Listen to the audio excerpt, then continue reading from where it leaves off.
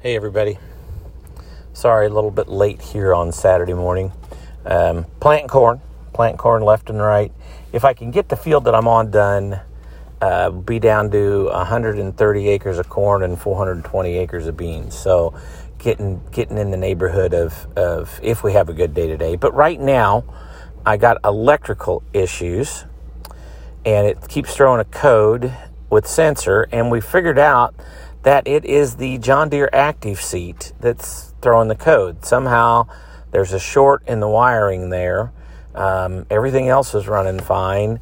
I'm almost tempted just to say leave the seat alone, but the problem is you have this, intelligent monitor over here that's flashing and saying something's wrong. But I got 14.6 volts at the battery. It's just one of those frustrating things. I love all the electronics. I love all the stuff. But when it don't work, trying to track it down. One thing about air is you can shut everything off, or you can coat it with soapy water. And if it's an air line, you can see where it's leaking. Not so with an electrical wire. You don't know what's pinched where, how, what. I guess we'll blame my fat rear end for this one. It's interesting to see, how with a computer they can isolate what it is and what's throwing the code and what's giving the problem. But then the problem is fixing that problem. Whereas years ago, we had either, we went to these air ride seats, but of course I remember the old hydraulic mechanical seats, and a couple times had a hydraulic hose break there. And then underneath your mat in your cab, you had an absolute mess of hydraulic oil. And of course, before that, you just had to worry about breaking the spring. And if you wanted to adjust your seat, you got a wrench out and you either tighten the spring up or you loosen the spring. Maybe it was simpler then. I don't know.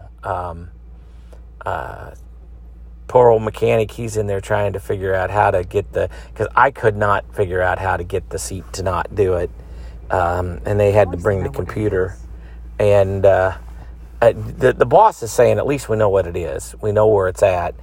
And I'm kind of like, we got this rain coming. If it's not going to do anything, I may just plant even with the monitor yelling at me. But then again, you don't want the seat to short out something else. Get you some earplugs.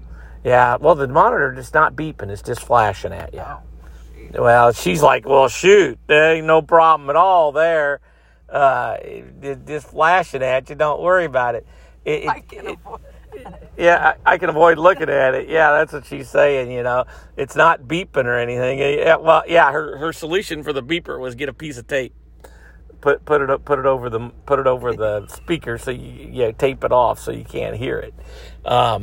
You got to love Judy's fixes at times. She's been around this stuff enough, but yeah, and you try to add this and you add that, and you sometimes wonder, that we're too dependent on electricity and GPS and everything else. And I know it's wonderful. Don't get me wrong. I love auto steer. Auto steer, I could never plant straight until we got auto steer. We got auto steer and I could plant straight.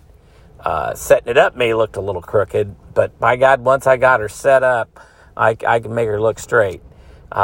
Just kind of interesting there to see what we're doing and how we're working on it. And here we have downtime because of the seat.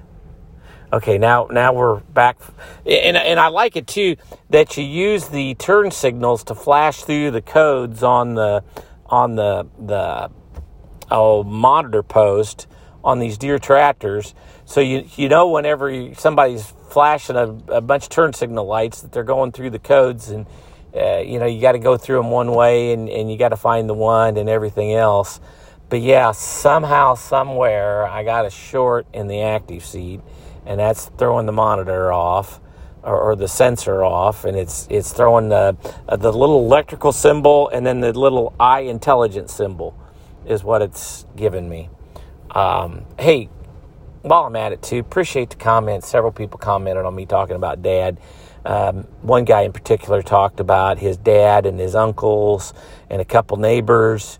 And every one of those guys, I think, had been through World War II or maybe Korea or Vietnam. And he was just talking about how tough those guys were, how just things didn't seem to get to them. It didn't bother them, how they were just tough. And I know my dad looked at it, every day he lived past basically, well, he turned 20 after the end of the war.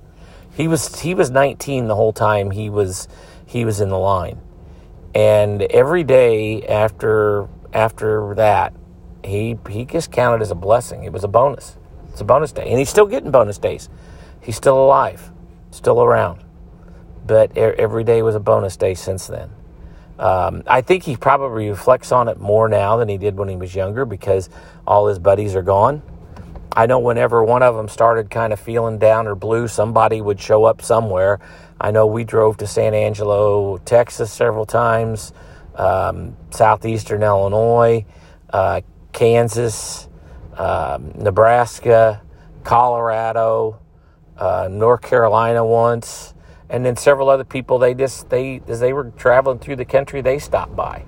And you kind of I wonder who that guy is. Well, that's one of Dad's old Army buddies, and they're just swinging through the country here, whether by design or the fact that they were just going through. I know his old buddy Petcock out of San Angelo, Texas, and that was a true cowboy. That guy was a cowboy. And maybe I've mentioned this before, maybe I hadn't. After the war, he never got remarried. He was married. Petcock was married before and got divorced. And then after the war, he just never got married again.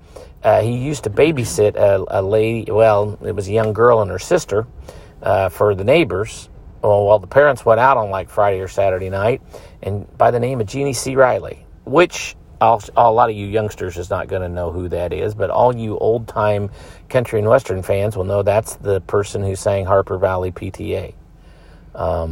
Just a little interesting trivia there. Well, hey, I appreciate the comments. I'll pass them along to the old man. He will appreciate it immensely. And as we continue to work on trying to get the short on the active seat, not shorted out. Well, hey, with that modern technology, you got to love it. We'll talk to everybody Monday morning. Thanks.